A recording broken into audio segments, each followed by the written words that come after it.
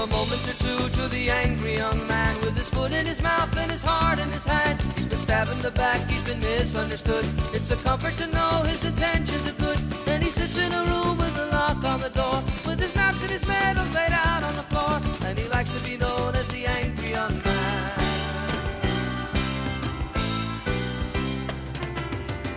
I believe I've passed the age, consciousness and Paul, can I just say how relaxing it is that it's going to sound terrible, but how relaxing it is we don't have a guest today. You know, we love to hype up our guests, but honestly, we are so thrilled to be rid of y'all. It's just the boys today. We're just chilling here. Don't get me wrong, because I love having guests here, and it's been great, and the people that have joined us have been so fun to host, but god damn it, is it just good to have me and you in the studio today, Paul. Oh, yeah. And also just for, like, a regular-ass episode. Like, the last episode we did just the two of us was one of those special end-of-year ones, and that was a good one. If you guys haven't checked it out, we took all of our positive rants and found something negative to say about them. It was a good time, but it's good to be back for just a regular episode. Just me and Zach. It's been like a month since we've done a regular episode, but in that month we've put out one episode a week, I think. Which has been insane. For an episode that prides ourselves on how laid back and lazy we are, I'm surprised how much content we've been putting out there. It's been fun. I feel like also today, I think we can just safely ignore any dating app topics. We're going to have to wait on Hinge Binge to next time because we have successfully beaten that topic into a coma, and I'm just so sick of talking about it. Yeah, I think we've developed something pretty cool with Hinge Binge. We're now bringing on Hinge matches onto the show. Apparently, it's going really well. But let's just leave it to rest this week. I agree. Yeah, I've heard enough. Not that, I mean, if you asked me in person, I'd just talk about it for the next 2.5 hours. But here, it's a safe space. We need to give a break from that. Oh, certainly. From that dead horse. Oh, yeah. Yeah. Well, don't to our fans who are disappointed hearing that because they're only here for the dating content, don't worry. It will be back. It'll return with a vengeance. We always have something to say about it, but we're just taking a little break. Welcome to episode 39, I think. Is that correct? I literally have no idea. I believe 39. whatever number you tell me. Welcome. I'll say it confidently. Hey, welcome to episode 39 of Not All Bad, and I'm Zach Andrews. This is Paul Messman. So I think this is kind of important to actually take seriously this time because I tend to blow through it because it feels rote. But maybe we have people listening for the first time today. So if this is your first time listening to the show, welcome. Glad to have you here. Here's how the show is going to work. And last several times I've said this, I've had to add the caveat that this is how the show usually works, but not today. But no, today on this episode 39, I'm about to describe to you exactly what's going to happen because this is not a gimmicky episode. This is a regular ass episode, and I'm so thankful for it. Mm-hmm. Paul and I are each going to rant on a topic that we've hand selected from our lives, something that's pissed us off lately. And then after we've each had our turn going over that, we're going to pull a topic out of a hat that's submitted by you, one of our wonderful listeners. We're going to randomly draw one and force ourselves to come up with something negative to rant about that. And then each of us are going to wrap the show up by talking about something that, instead of making us angry, has made us happy. So we can end on a positive note. And that's how the show usually goes, and that's what's going to happen today. You can find the show on Spotify, Google Play, SoundCloud, iTunes, Overcast, and I think that's all of them. I don't know. I really should write it down, but I just try to do it off the dome every time. And I do it in a different order. If you listen to podcasts, I'm sure you can find it. If you're listening to this, you've probably already found it. Yeah, you're probably set. When we release episodes, typically every other Monday. So leave a review on iTunes if you have the time. We actually just got one, a new one after our second quarantine bonus that's episode. right. Yeah, so we have a policy. We typically read them out loud on the air, so might as well give this one attention too. This is by D.Cole95. The title of the review is Brenna. It was 5 stars, so thank you, D.Cole95.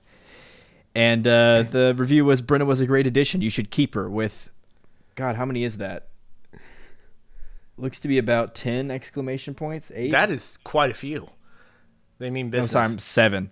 7 Okay. exclamation Okay. points. Well, You we really don't could have wanna gone for the oversell it. extra mile for 8, but They don't like Brenna that much. It's only 7. Brenna was a great addition, though. She That was. is true. We actually told her she's never allowed back because she was too good and she will end up stealing the show from us. So Yeah, if we continue to get reviews like this, I will have to resign, and it's just going to be Brenna because we actually had a ton of positive feedback on that episode, so I'm glad that you liked it. I liked it yeah, too. thank you. Let's see. We're also on Twitter at Not All Bad Show, and you can email us at notallbadshow@gmail.com. You can email us there if you're interested in becoming a guest on the show, which I think we've got several lined up for the future. So Yeah. we're at a pretty big backlog right now. That's why we're valuing this episode so much, because we know that's going to be a while till we get another one like this. Not that we Right. hate our guests, we just hate our guests. And then also you can submit random rant topics for us to rant on at the email notallbadshow@gmail.com. There's no way in hell that I'm going to recall which one of us went first on the negative rants last normal episode. So do Oh you boy. do you have a preference? I think you should go first. Okay. Well, I think it's finally time that on this episode I address a long-standing problem that I've raised again and again here and there, and I just haven't ever taken the time to fully lay out my thoughts on the matter. And it's about time. It's due time that I rant on this long-anticipated topic. I think if anticipated by you most of all. Yeah, definitely me. I know it's going to be. Go ahead. Stand-up comedy. Yep. Yeah. I don't like stand-up comedy. In fact, I dislike it quite a bit. I don't want to say hate, but it's probably on the borderline of that. And this is really, truly going to be an honest-to-God rant. I don't think this is necessarily going to be as funny as we typically hope to achieve. It's just going to be me kind of becoming unhinged and just frantically spewing garbage about this topic. Yeah, and what's fun about this topic also is I think we are on the record already disagreeing about this because stand-up comedy has been either directly or tangentially related to my good topics, my positive rants, multiple times at this point. So I'm excited to see where this goes. This is going to introduce some atypical friction between us two, I think, which I'm excited to anticipate. I am somebody who takes comedy very seriously, which is a statement I love to say because, first of all, it's such a ridiculous oxymoron, and second of all, it just is like the most pretentious, dumbass thing that I could ever say. Mm-hmm. But comedy is really important to me, and I think being funny is probably one of my very few natural talents, and I hope that you all agree to some degree, or else you're just going to hate this podcast. But I think stand-up comedy is kind of in violation of what truly makes something funny. So I'm going to start by saying the thesis of this argument is there is a huge difference, in my opinion, between what it means to be good at stand-up and what it means to be funny. So a person who is genuinely funny, a really funny person, might actually not be good at stand-up. And I think that's a pretty easy thing for people to wrap their heads around. It's like public speaking or pre-planning your jokes. All that stuff very possibly might be hard for you to do even if you are funny. I don't think that's a controversial statement. I don't know if you agree or disagree with that. No, you're good. I think we can all think of people who are funny but are not necessarily going to be good stand-up comedians, you know? Yeah, I agree. The controversial side is the flip side of that argument, where I firmly believe that most people who are good and famous for stand-up comedy are actually not good at being funny. Do you mind me asking who comes to mind for that? I don't mean to put you on the spot and make Do you talk mind shit. what? A person? Are there any famous people that come to mind for you when you think this is the face of stand-up comedy and they're not funny? This is kind of exposing me a little bit because I don't listen to stand-up enough to know to memorize a lot of names. That's fair. I understand. This does not like discredit you. I understand. But there are a lot of people out there who I'll get into some examples of stand-up types of stand-up comedy I've heard that I don't think is funny, but makes for quote-unquote good stand-up, and maybe you can fill in the blanks on who that might apply to. Okay, yeah. Because I have opinions both strongly positive and fairly negative about stand-up. So I might be able to help you out in some cases. Sure. So far, you're being especially cordial on this disagreement. So let's get into kind of what I was indicating a little bit ago. Here are a list of skills that I think most people who are good at stand-up use as crutches to prop up their stand-up career without being funny, because their job as a stand-up comedian is not to be funny, but it is to convince the audience that they are being funny. If there's a slight distinction there, interesting. But okay, it's important. So a list of skills that people who are good at stand-up use to be good at stand-up, not necessarily be funny. Being really good at storytelling. Being a great storyteller doesn't mean you're funny. It just means you're a good storyteller. Being really good at knowing when to toss in a bad word or controversial statement for the shock effect. Not necessarily funny, but a characteristic that a lot of people are good at stand-up. And I think that there's certain people that really, really lean in on, like, for example, I think this is kind of not exactly, this is like a very surface level investigation on, like, not a deep cut at all. I feel like Gabriel Iglesias, for example, is somebody who his entire stand-up strategy is completely focused on storytelling. Yeah. And then the second point that I just made, there are many people that I can't name because their stand-up I hated so much I didn't even finish the special. There are many stand-up comedians who almost their entire strategy is to just say bad words, and you're supposed to laugh at that. Or say things they're like, uh-oh, you're not supposed to say that, like that's a big thing. Yeah. And then finally, I think this one is actually a little bit on the fence of. A lot of people heavily rely on the crutch of being really good at voices and gestures to imitate people or things. Yeah. That, I think that is a bit of a gray area. I think you can, I think a lot of times that is funny. And then I think there are also a lot of examples where it's not funny, but it's made to convince you that it is funny, if that makes sense. Yeah. Again, a very slight distinction. But I want to say, just because somebody is really good at these three things I listed doesn't mean they aren't funny. But it also doesn't mean that they are funny, necessarily. That's fair. Because personally, I'm a big believer in the value of improv comedy. Not necessarily in the sense of like being in an improv troupe and having an audience member call out a topic and you have to joke on it. The definition isn't necessarily as strict as that. I just mean if you're not good at improvising jokes, you're not a funny person. If you aren't funny when people are just spending time with you and you're just being yourself and you don't have time to plan things ahead of time, you're not funny.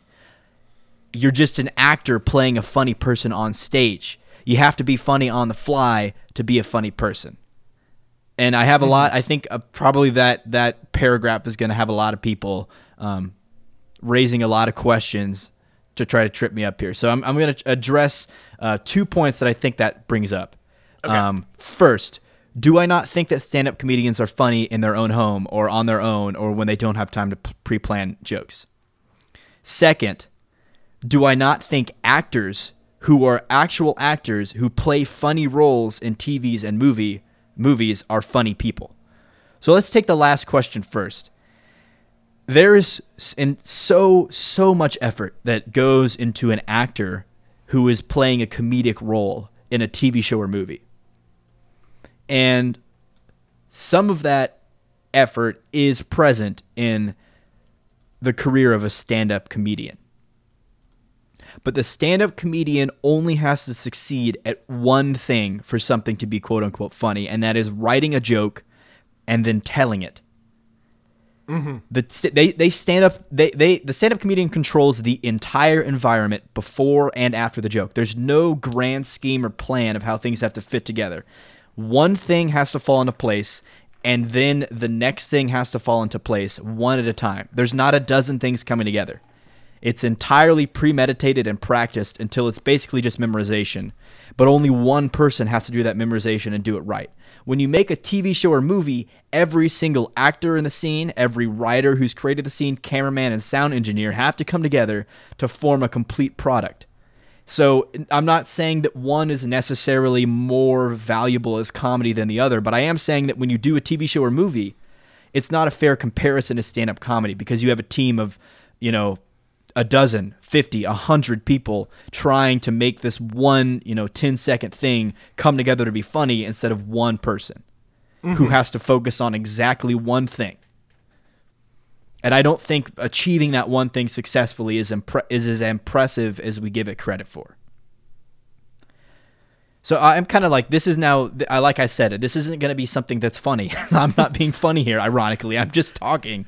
I'm just ranting. So, Paul, if you have something, if you want to jump in and argue with me, I welcome it, because I'm kind of just steamrolling here through my notes. I've been taking some notes. I have some things to say. I was going to let you get through your main points before I really hop in too much. Okay, I've got a couple more things, and then I'm wrapping up here. Okay. I want to go back to the 2 points I brought up earlier. So now to the first question that I'm imagining hypothetical listeners asking. Do I not think stand-up comedians are funny when they're not doing stand-up? My answer to that is I think most stand-up comedians who are famous thrive on the idea that that they have to be funny because they're famous stand-up comedians, and therefore everything they say must be funny.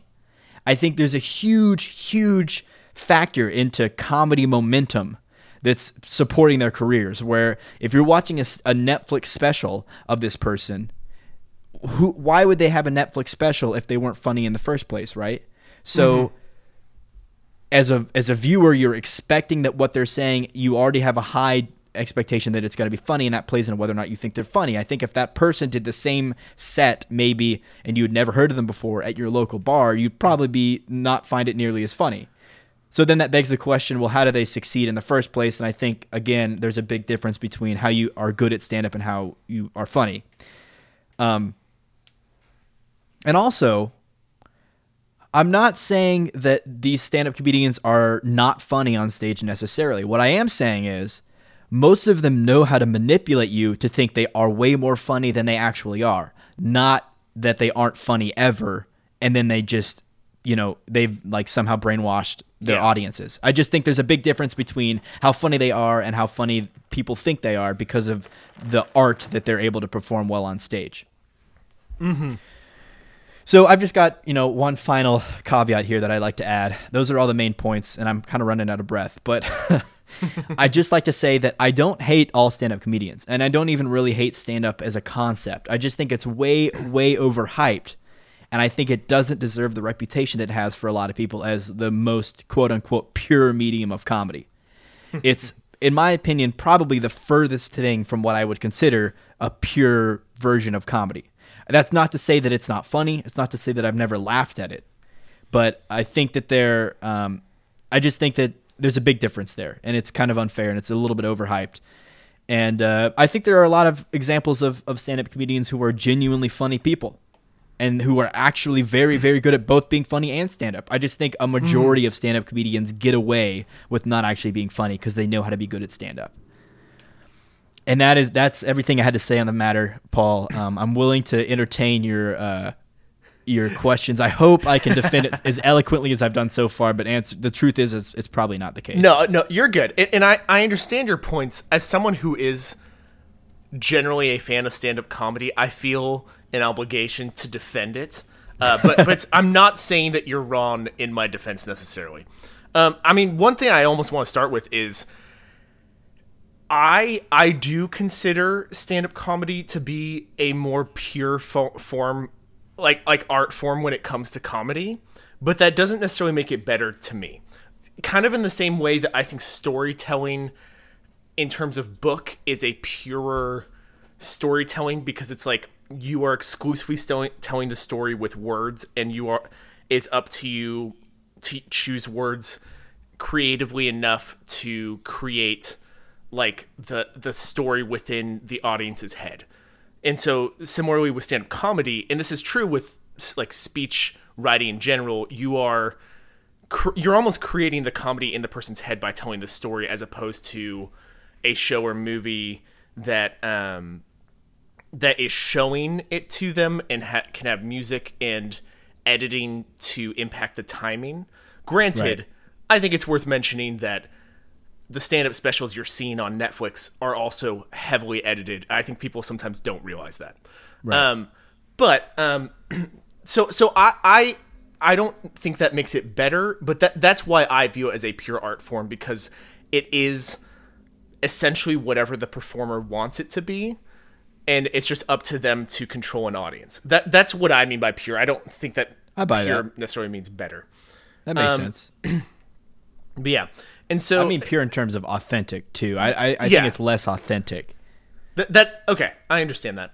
And so I kind of separate stand-up comedy into two categories that, and some people can have both, but there's kind of skill with writing and skill with performing, and there are some comedians who are pretty good at both. I think a good and pretty famous example of someone who's good at both the performance and the writing would be John Mulaney. He's a pretty popular one. I think he writes pretty well, and he's also someone who is just the way he's talking. Like, no one just talks like that in Right. person. Like that's very much a performance. I also think, for the record, John Mulaney, I don't know I'm not super familiar with his stuff. I should be. I keep being told to watch him because, as somebody who hates stand-up, I'll still like him. I get that a lot, and I what I've seen so far, he's one of the few people that I would say is somebody I believe to be actually a funny person and somebody who's good at stand-up. He's one of the few that I would give him that badge.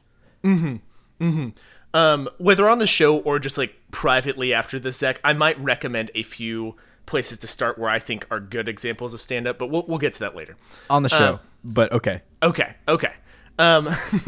So, and then another example that I almost have to bring up that came up when this topic was hinted at in a previous episode, I forget which guest it was, frankly, is Dave Chappelle. In that I think Dave Chappelle is a great... I mean, it's almost unfair to bring him up in the sense that a lot of people consider him one of the greatest comedians to ever live. But he describes why he considers stand-up an art form in something that was recently posted on Netflix. He received something called the Mark Twain Award, which is a comedy award given out every year. And Netflix like filmed it, and there's like a lot of different people that come up and talk about him and like what he did with like the Chappelle Show and his stand-up over the years. And it includes a lot of clips from different stand-up specials. And so that is actually one place I almost recommend starting. It's not stand-up itself. It's like an award show. It's like an hour-long thing. But I really recommend it. What'd you say? I just said, Okay. But yeah, so here's where I do agree with you. The funny thing about stand-up is I consider it something that there is probably a comedian somewhere that fits almost every stereotype, or like every personality, every stereotype. And it's like, I think liking stand-up is really a matter of finding a comedian who represents you well. And Yeah. And the funny thing about it is, I almost don't believe people who say that they just like all stand-up, because what that tells me is they just like performative comedy. Because there's a lot of stand-ups I can list off right now that I like, but truth be told, there will be plenty of stand-ups that I'll be like, man, like lots of people seem to like this person. Let me check out their Netflix special. And it is just cringy to me trying to watch it and be like, stand-up is something that if it isn't clicking with you, that it is very unfunny. You've mentioned that before. It's either extremely hit or extremely miss. Yeah, for the most part. that's my opinion. Like there's lots of comedians I can list off for you that I personally like. The ones I've mentioned so far, John Mulaney, Dave Chappelle, are ones that I love. But the ones that I don't like, man, it is so... it's like once it doesn't click with you, suddenly you're becoming hyper aware of how overperformed it is. Right, right. Even, for example, Chris D'Elia is someone I go back and forth on. Lots of people like Chris D'Elia. And recently I finally started to kind of like his comedy. But there were several times where I watched a couple of his specials, and he is very much... You mentioned voices and gestures. He's very much one of those people that's like... Like, on one of his specials, I think it's called Man on Fire, he has this entire long thing about talking to Cubans, and he spends like 5 minutes like imitating a Cuban in Florida, giving him directions, where he's just like using his voice to make music and then like dancing excessively. And it's like, it's one of those things where it's like, at first I was like, oh, this is funny. And then like kept going. I was like, I can't tell if this is actually funny or if he's just being so ridiculous on stage in front of people that my brain is like, it must be funny. Right. You know, that's what I'm saying. That's a big factor. Yeah. Like stand-up is really bizarre. And here's a point that you made. I don't like him at all. I've tried to listen to him, and I've never met anyone who doesn't like him. I can't stand the guy. His comedy is everything that I hate about comedy. It really is. Well, I haven't listened to him enough to make a comprehensive opinion. I'm just kind of throwing that out there. Okay, but also when it comes to stand-up comedy or comedy in general, I don't think it's fair to be like, no, you've got to like listen to multiple hour-long specials to like him. Like if you're not enjoying it, I don't think it's fair to tell you that you have to keep listening. Yeah, like that's right. not a fair assessment. Like, no, you'll only like him if you listen to 3 hours of him. He really is an example of like, I have come to understand why people like him, and I have come to like him. He's not one of my favorites, but he very much is a very performative, like, you're not even sure how he got up on stage in front of thousands of people other than just being so like bold. You know what I mean? Like, right.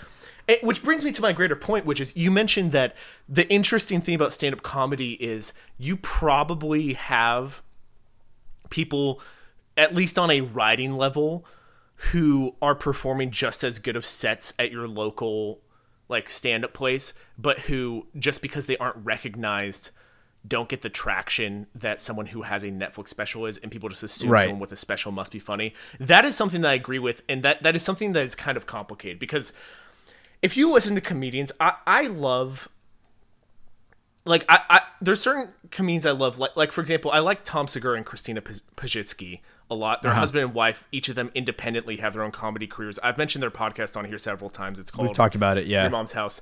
There's something that they mention that almost rubs me the wrong way, though, is they always talk about how stand-ups are very, like the industry is very callous towards new faces, and they want everyone to have to tour the country, like taking out loans because they can't make a living off of it, and like suffering horrible audiences for like a decade before they're accepted as a good comedian. And that bothers me somewhat, because it's kind of like, and that's not just their opinion, that's just where I happen to hear it frequently because I listen to that podcast.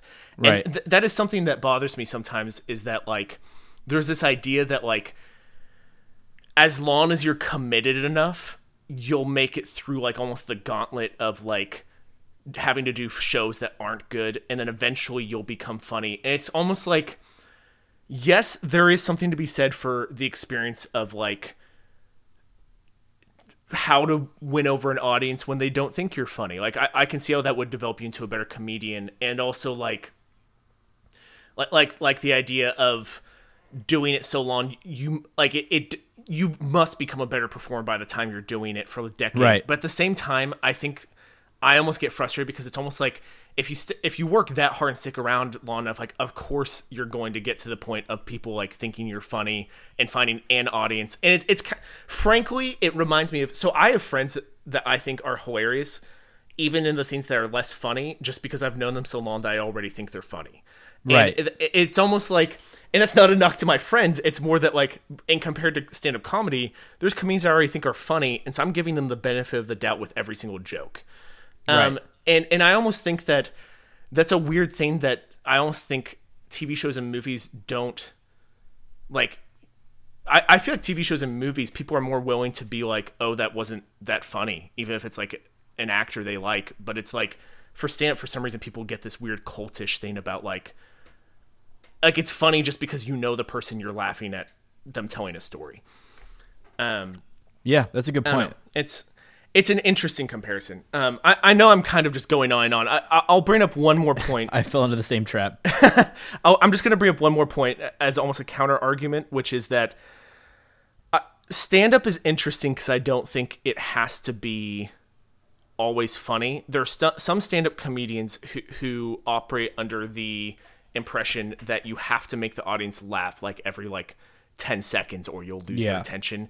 And I kind of hate that because that leads to just a bunch of contrived punchline based jokes that like get cheap laughs.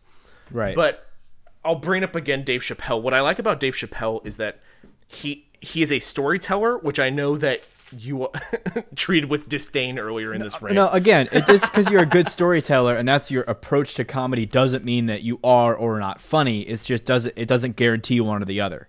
Mm-hmm. Yeah. No, I agree. But there's a certain idea that like you don't, when it comes to captivating an audience, you don't have to be funny as long as you're at least interesting. I think Dave Chappelle is the epitome of being so interesting that people don't care that he's not always being funny. But I actually think what bothers me the most is comedians who operate under the guise of, I have to make you laugh like every few seconds, so I have to put in, like, rush in these cheap jokes like every other line or punchlines throughout whatever I'm talking about. And it's like, I think that takes away from, like, overall bigger points. But right. But yeah, in regards to comedians I like, I'll conclude by suggesting some people. Right. I think Dave Chappelle is a good place to start, like I said. If you're looking for like what is like considered to be the best version of stand-up by people in and out of the industry is probably Dave Chappelle. A good entry point for a lot of people is John Mulaney. I remember in college seeing one of his specials was one of the first times I was like, oh wait, I like stand-up comedy. Like I didn't think I liked it before that. Yeah. I personally like Tom Segura a lot. So that's worth mentioning. A recent one also is Taylor Tomlinson. She has a Netflix special. I actually found that really funny. I don't want to just mention male comedians, so I'm going to at least mention that one. Very progressive. I've actually never heard of her either. I was impressed by how good it was because I had never heard of her, and I liked it immediately when I was watching it. Nice, okay. And yeah, I also like Michelle Wolf. She's actually pretty funny. She was in controversy she essentially hosted the last White House Correspondents' Dinner, which is kind of funny. Oh, right. I actually find her pretty funny. But yeah, but in terms of where to start, I really recommend either John Mulaney or Dave Chappelle. I think that they're really good entry points. But yeah, so for you, Zach, or for anyone in the audience, I think that, I mean, both of them have a lot on Netflix and other locations. Like you can even find some of their stuff on like Spotify. But yeah, so that's where I recommend to start. But yeah, so I guess that's where I'll stop with my argument with you over stand-up comedy. Hardly an argument, which I was kind of, but it worked out well. I learned a lot, so I'll have to check those out eventually. Yeah, I mean, I don't want to argue with you because all of your points are completely fair and subjective, and so I can't like tell you you're wrong necessarily because you're what you're describing is accurate. But at the very least, I just want to put out a different perspective on why I love it as an art form. So that's fair. Good discussion. That's all I have to say, and that's enough about the topic. You can give your rant now.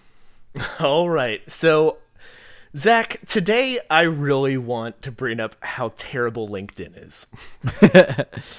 It's so terrible. I looked up a little bit about it.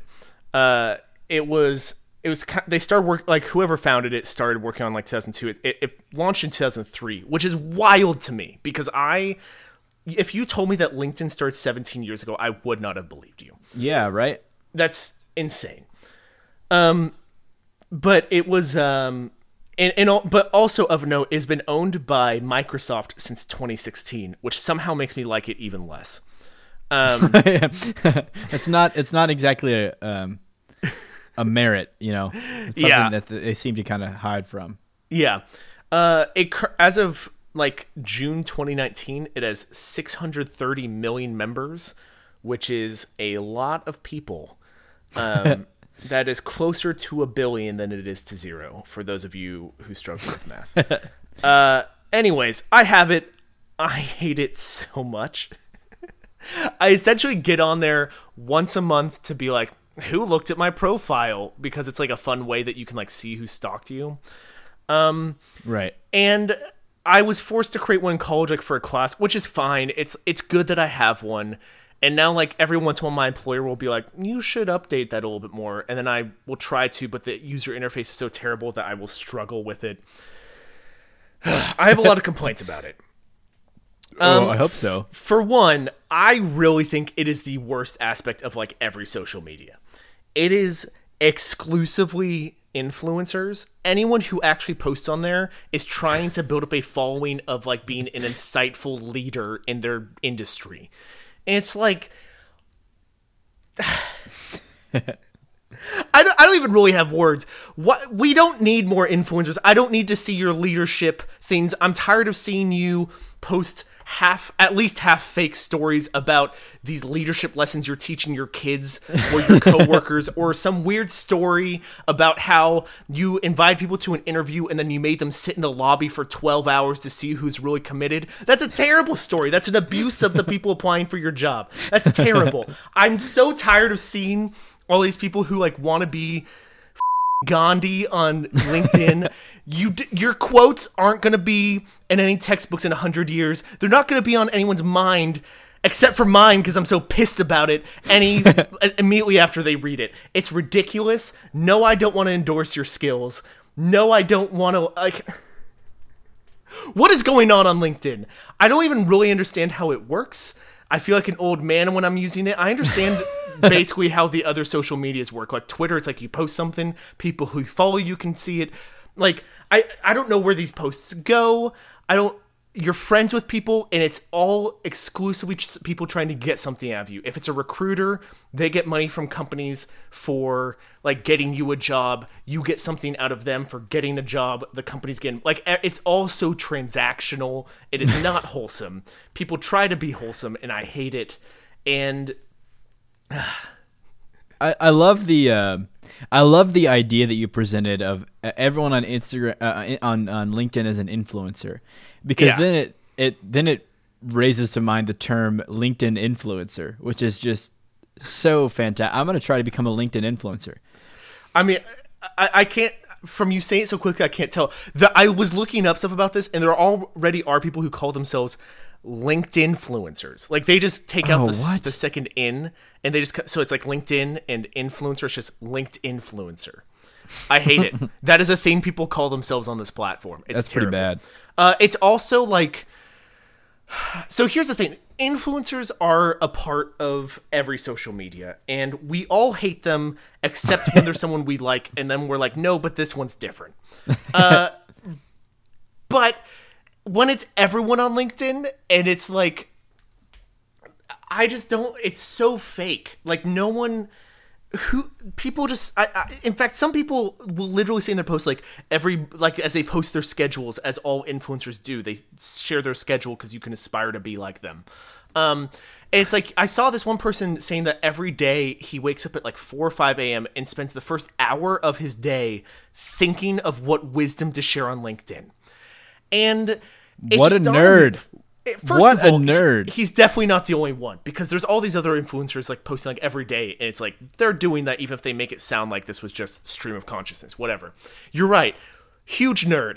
And it's like there's this weird pressure that like you need to have something insightful to say, and frankly most people don't have a lot of insight. I can still like you, but you probably don't have anything worthwhile for me to hear. I can still enjoy talking to you on a personal level, but I don't need to see you tell me your management tips or how you handle your raucous employees who keep on breaking your rules or whatever.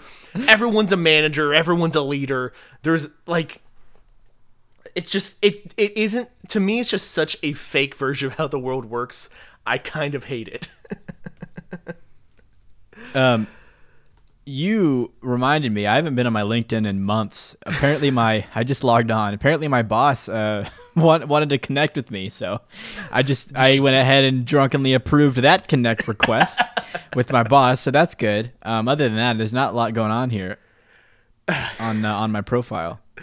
Here are two very specific examples of things that have happened to me that have made me hate the platform even more. One of which is, I feel like I need to update it, but it is such a poorly made website that there's been over 50% of the time that I try to update my profile, some error happens and it doesn't actually implement my update. Or I upload a new professional headshot for my profile picture. It's like, oh, there was an error. This has happened on multiple computers, on multiple internet connections. It's an issue with the website, I promise you.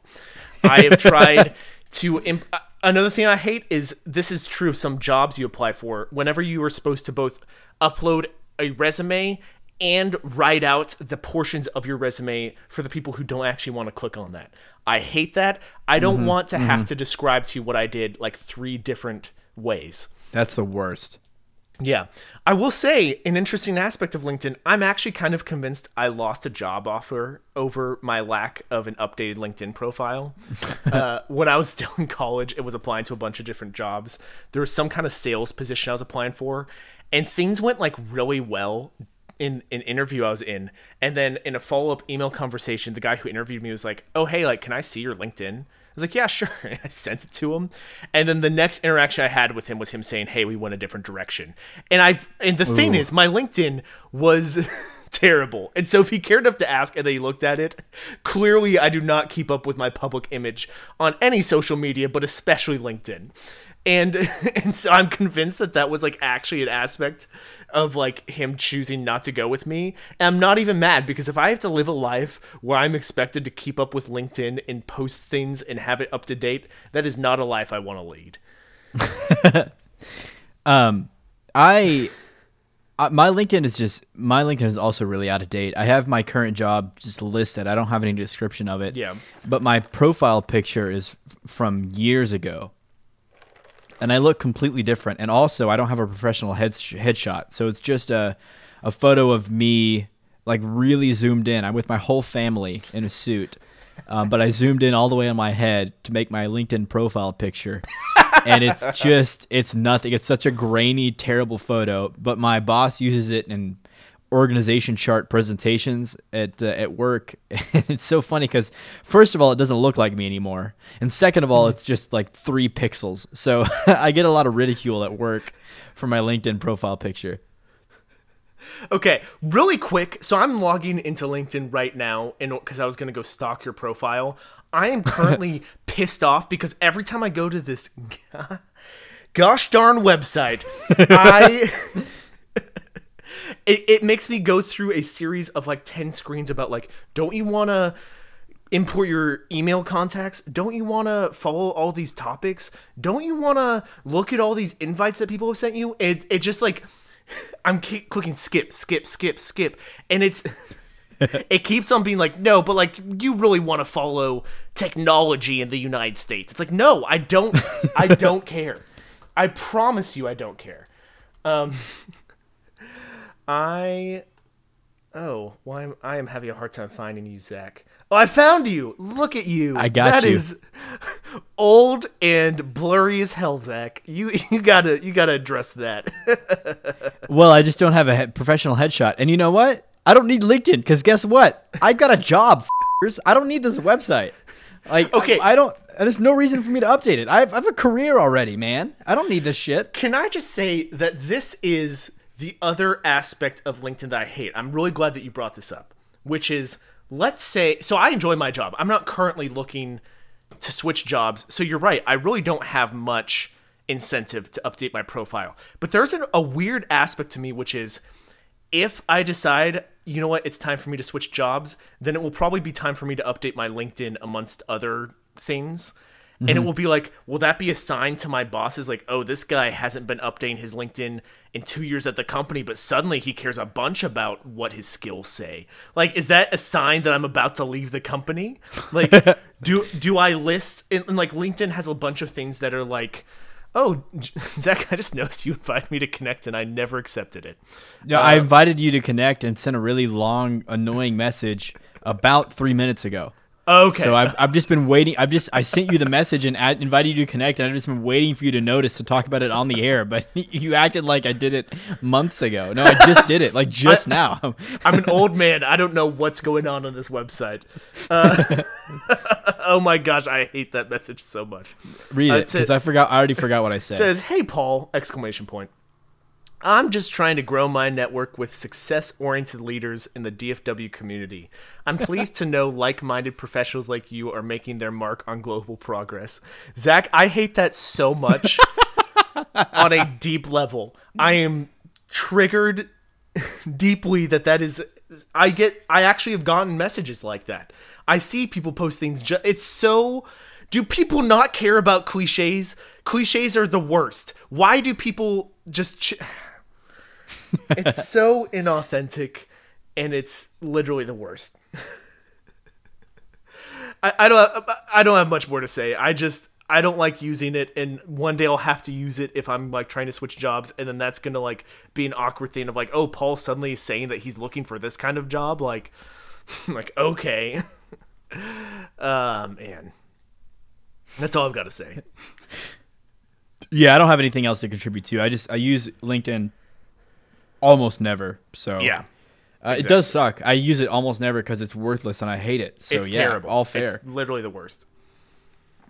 What do you say that we do our first random rant in what feels like a calendar year, even though it's been only a month? You know, when I was thinking about the fact that it was only you and I doing this episode, that is literally what I was most excited to do, was a random rant together.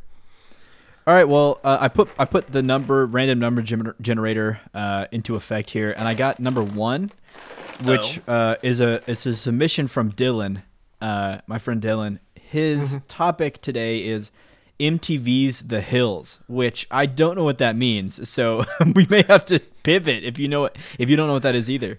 I have no idea what that is. You know what? Let's we're gonna stick with it. I'm going to Google MTV The Hills, and we'll see. I imagine it's a show.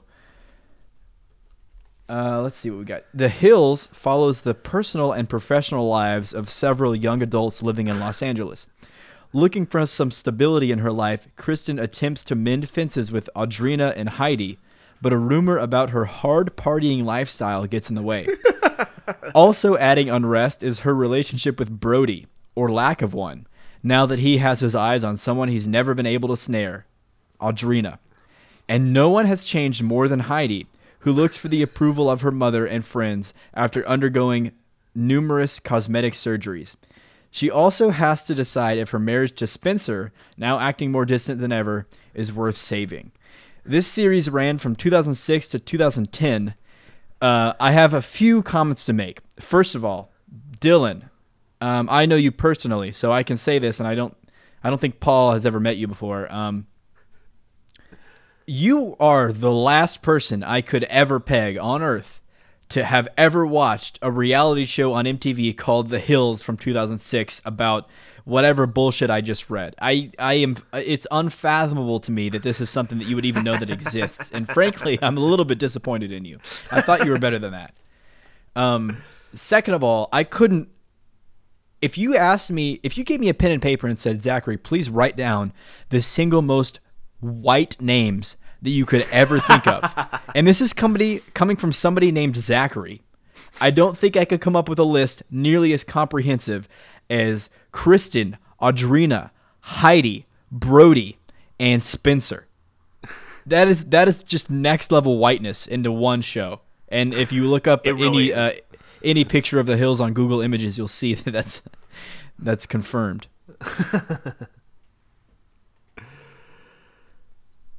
Apparently, The Hills received moderately favorable reviews from critics and has been recognized as a, quote, guilty pleasure by several media outlets. Dylan, it's probably a guilty pleasure of yours. It should be. It couldn't be a straight-up pleasure because that just doesn't make sense. I mean, what this frankly reminds me of is... So I know literally nothing about The Hills other than what you just said to me. I had never heard of it before. Yeah, honestly. I've never heard of it either. But maybe with your friend Dylan, he's experiencing what I experienced in high school with the hit series Gossip Girl, which is that my friends and I, at some point, we sat down. We were just looking through things to watch. And I think it was on Netflix. We noticed Gossip Girl. And we were like, haha, wouldn't it be funny if we watched Gossip Girl the way that high school boys do? And we watched an episode and we're like, haha, wouldn't it be funny if we watched another episode? And then suddenly we've watched the entire first season of Gossip Girl and we're actually genuinely like captivated by what's happening with the characters. And so I wouldn't be surprised if your friend here experienced something similar, which is he went into it wanting to hate it, but then he was almost ashamed of himself that he found himself loving it. That's the only thing I can guess here. Yeah, that's about all I got. Apparently, Jesus, I mean, this has 148 references listed on the Wikipedia page for this show. What? I mean, come on. What do you need to reference so much that your bibliography is 148 references long? It's insane. I also ventured over to the Wikipedia page. I will say a name that came up is like a creator of the show is Lauren Conrad, and I recognize that name, but I don't even know from where. Well, you can click on, the good thing about Wikipedia is you can click on their names, and then it'll tell you what else they've done. So let's see. Lauren Conrad, Laguna Beach, The Real Orange County, The Hills, Family Guy for some reason. Only 2 episodes, I guess. Epic Movie, Greek, Privileged, Bromance. She was on the 10th anniversary celebration of Who Wants to Be a Millionaire? America's Next Top Model. Kathy Griffin, My Life on the D-List. Punked, Life Happens, Fashion Police, Pop Innovators, and she was on an episode of The Eric Andre Show, which is maybe what you know her from. That is what I know her from. That was a really awkward episode because if people don't know what Eric Andre is, he's like basically almost a parody of like Jimmy Fallon, Jimmy Kimmel, where they get celebrities to come on, like, and then some celebrities know what it is, but some, like, their publicist was just like, hey, you should go on this like late night show. And then Eric Andre is an insane man who, like, so specifically Lauren Conrad, Eric Andre threw up on his desk and then started eating his throw up in front of her. And she walked off of the set and then never talked to him again. Jesus Christ. I'm bringing this YouTube video up now. That sounds horrendous. Can I just say, though, in looking at... First of all, I am so glad we made that connection because I knew I recognized Lauren Conrad, but I did not know what from what. But can I also say that...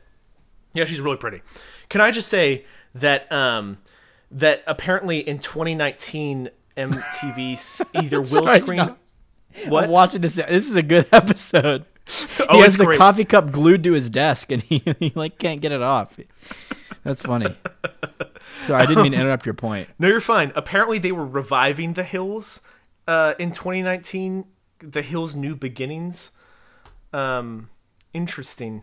I don't know if she was on that. I think it's relevant to this topic. That I don't think Lauren Conrad was involved in New Beginnings. I don't think she did the spinoffs. She just did. Okay, that's good to know. Okay, I can't watch him. He's got lipstick now. What is he doing? Okay, I can't just live announce the Eric Andre show. God. This is ridiculous. I'm Clancy. I got to get out of this. I will be lost for the next 4.5 minutes if I continue. I will say, if anyone is like triggered by cringe comedy, I don't recommend the Eric Andre show. But the Lauren Conrad episode is next level. Like, what the hell is going on here? And that's literally all I know her from. Is that Dylan? It's like that was the best that we could do. There's nothing else we can talk about. MTV's The Hills. I don't know why you even expect Dylan. You know me. I don't know why you would have expected that to be something I could talk about competently on the show. Man, I've learned a lot here today, though. Yeah. If you want to suggest random rant topics that either we will or will not be able to discuss in any comprehensive manner, you can do so like Dylan did by emailing us at notallbadshow@gmail.com with the subject line random rant idea, and then I'll have it added to the mystery list that we pull from every episode. Let's do positive rants, Paul. Let's do it. And it's your turn to go first. That's me. I'm gonna keep it real simple, Zach. I have come to start enjoying phone calls and looking forward to them happening. This is almost certainly a quarantine-specific rant because I wasn't a huge fan of phone calls before, but this is a new experience for me. When someone tells me they're going to call me, instead of sitting with anxiety about like, crap, I have to talk to someone on the phone, I sit with eager excitement. I get to hear a human being's voice today. I never was even really like a big fan of meetings at work, but suddenly like I'll have meetings with the other members of my company, and I like look forward to it. Like I see a call and I look down and it says it's for my boss, and I get like the good kind of butterflies in my stomach. Like I get to talk to someone right now. And I don't know, and also I feel like phone calls used to be a thing where it was like, I wanted them to get to the point and I just wanted to get off of them real quick. And now it's like, what the hell am I going to do? Like sit and think about that phone call? No, like I would rather just stay on the phone. So I'm even okay with phone calls droning on. This is a really weird experience for me, Zach. I don't really know what to make of it. There is almost nothing that I hate more than talking on the phone. To the point where like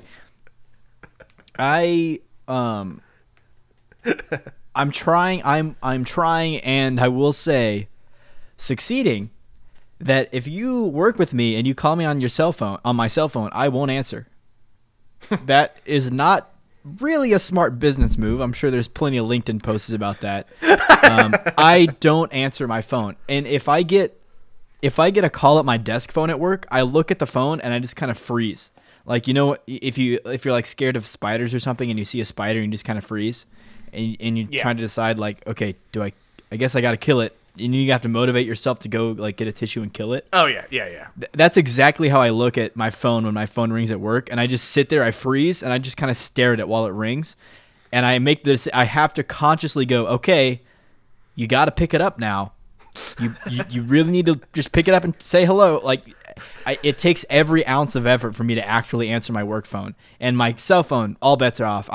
If I don't have your contact saved, I don't answer my phone. No matter what, I won't. And we've talked about this before. I'm not going to pick up.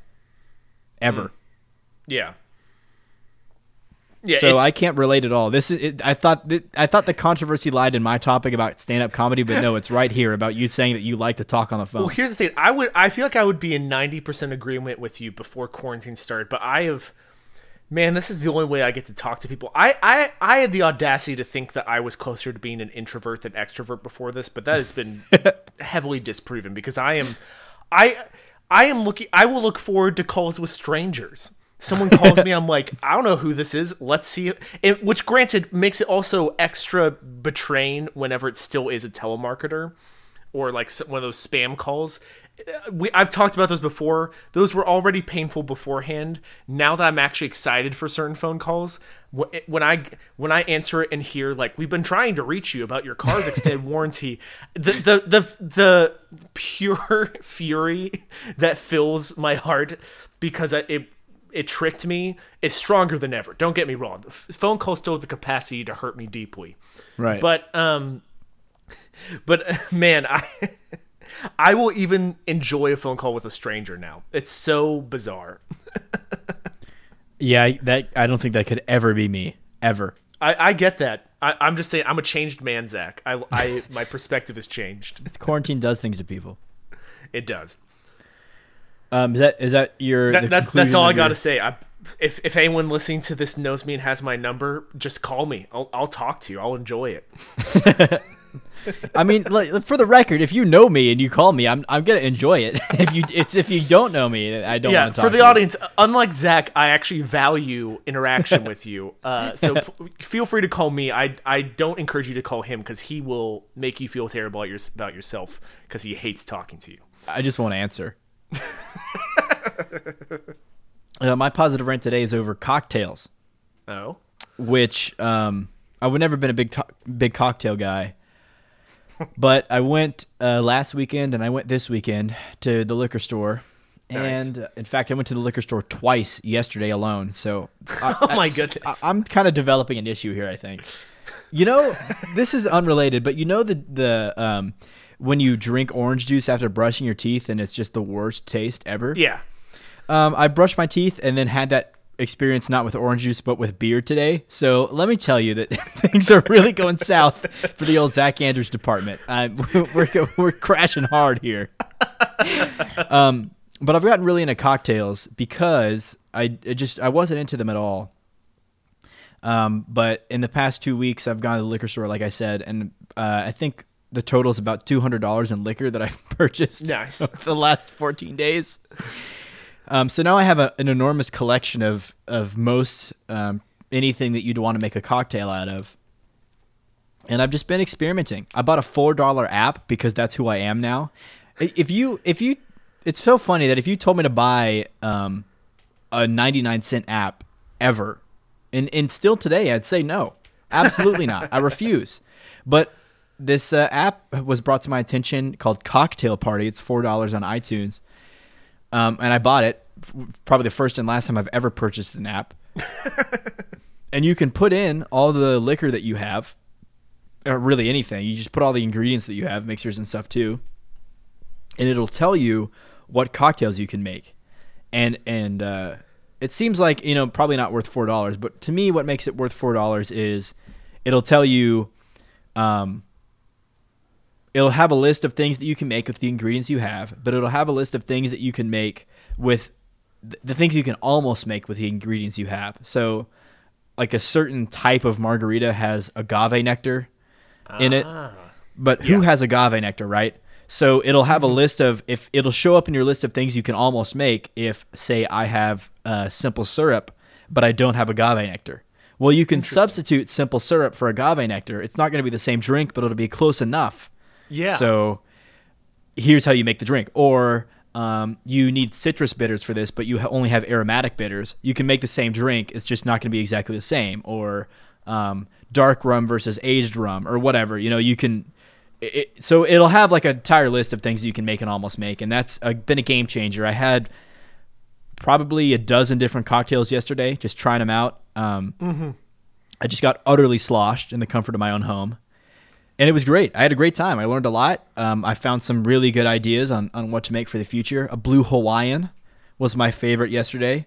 A little bit of rum, a little bit of cream of coconut, a little bit of pineapple juice, and some triple sec. You shake it all together, and it makes a fantastic foamy tropical cocktail. So I had a great time. It is great. It's very good. And I was just lounging around, drinking a blue Hawaiian, wearing a blue Hawaiian shirt in my own home because I can't go anywhere or do anything or talk to anybody. But it was fun. It made the quarantine a lot better, and I'm here for it. I was a big fan. Interesting. It's funny you brought up that app because I was searching for an app that would tell me what cocktails I could make with what I had the other night. And someone brought up that app, but instead of spending $4, I just texted a few of my friends and pestered them and said, hey, this is what I have. What do you think I should make? And they were like, shouldn't you be looking this up like with people who know things? And I was like, I'm asking you instead. And so I'm probably going to end up getting that app because my friends are completely unhelpful. But it is fun, like, making cocktails from things that you wouldn't think to combine. For example, the other night, and again, right before this podcast, I made a really fun cocktail, which is Red Bull, tequila, triple sec, and lime juice. And so it's all, like, almost think like margarita. Like a margarita. But except with Red Bull. And it is surprisingly good. Like, you wouldn't think that would be, like, great, but, like, I'm feeling pretty great, and I felt pretty great the first time I made it, and it tastes weirdly fantastic. So, I agree. It's kind of fun to see what cocktails you can make from what you have. For the record, if you don't want to spend $4 on an app, I found a website that you can do this almost the same thing. Okay. Maybe a little bit less effectively. It's also it's a website, so it doesn't work quite as intuitively on mobile, which is helpful for cocktails. Yeah. So basically, this is all to defend my $4 purchase. But if you don't want to spend $4, almost the same thing is available at makemeacocktail.com. Interesting. Okay. So if you don't want to buy the app, you can go there as well. I figured that out. I learned about this website about 12 hours after paying $4 for an app. So that's another resource you can use. Does the website have, like, can you create an account that will save it? Because I'm guessing part of the benefit of the app is that it saves what you have and you don't have to, like, re-input it every time. Correct. It looks like you can. Okay. There's a login register button on this website, but I've never used it because I have a $4 app that I refuse to not use if I'm going to use it. Of course. Oh, they have makemeacocktail.com has a quarantini recipe. Oh, fun. 30 likes, 9 likes, which results in 30 likes, 9 dislikes, and about 4.5-star rating. This is only going to make sense to our European listeners because I know that's like 80% of our listener base. 30 milliliters of Cointreau. I don't know if Cointreau. I don't know if I'm saying that right. I don't know what that is. 30 milliliters cranberry juice, 45 milliliters gin, 15 milliliters apple juice, and then you top the rest of the glass with champagne. Interesting. Yeah, I don't know why that's a quarantini. There's no... I thought you'd put like emergency in it or something, but there's none of that. It's just alcohol, so kind of disappointing. The hydrochloroxide is added as an ingredient. Right. Just crush up an Advil and sprinkle it on the top of the drink. But yeah, that's all I have to say about cocktails. I'm just I drank a lot before this quarantine, and I'm drinking probably even less now. But I'm doing drinking in a different way, a more creative, artistic way now, because I'm cultured. But that's where things stand right now, as sad as it is. Mm-hmm. Really quick, I just want to say I said like hydrochloroxide or something. I was trying to say hydroxychloroquine, like the thing that's been in the news. That's what I was trying to say. Okay, I don't even know. Even after your correction, I don't know what you're talking about. Okay, so you probably like could have gotten away with it, but it's like an anti-corona, hypothetically medicine that. It's like a malaria medicine. Anyway, that's not important. Well, that's one thing that we just pride ourselves on journalistic integrity here. We would never want to be wrong on the show, that's for sure. So I'm glad you cleared that up. We've actually never been wrong. I dare you to go find something. Like I said before, we're available on SoundCloud, Google Play, iTunes, Spotify, and Overcast. I'm almost certain I got them all this time. I would encourage you to leave a rating and review on iTunes, like D. Cole 95, I think their name was, did for us last week. Mm-hmm. And you can find us on Twitter at Not All Bad Show, and you can email us if you want to be a guest or have a random rant read on the show at notallbadshow@gmail.com. I hope you like what you heard today. If you did, please tell a friend. That would be fantastic. We can continue to grow the show. We had a big spurt last week after the Hinge dating episode, and I'd like to see that continue. So let people know if you like what you heard today. Yeah, please do. We enjoy attention. I thrive on it. It's my lifeblood. With all that being said, this has been episode 39 of Not All Bad, and I'm Zach Andrews. And this is Paul Messman. Dance like nobody's watching. Rant like nobody's listening.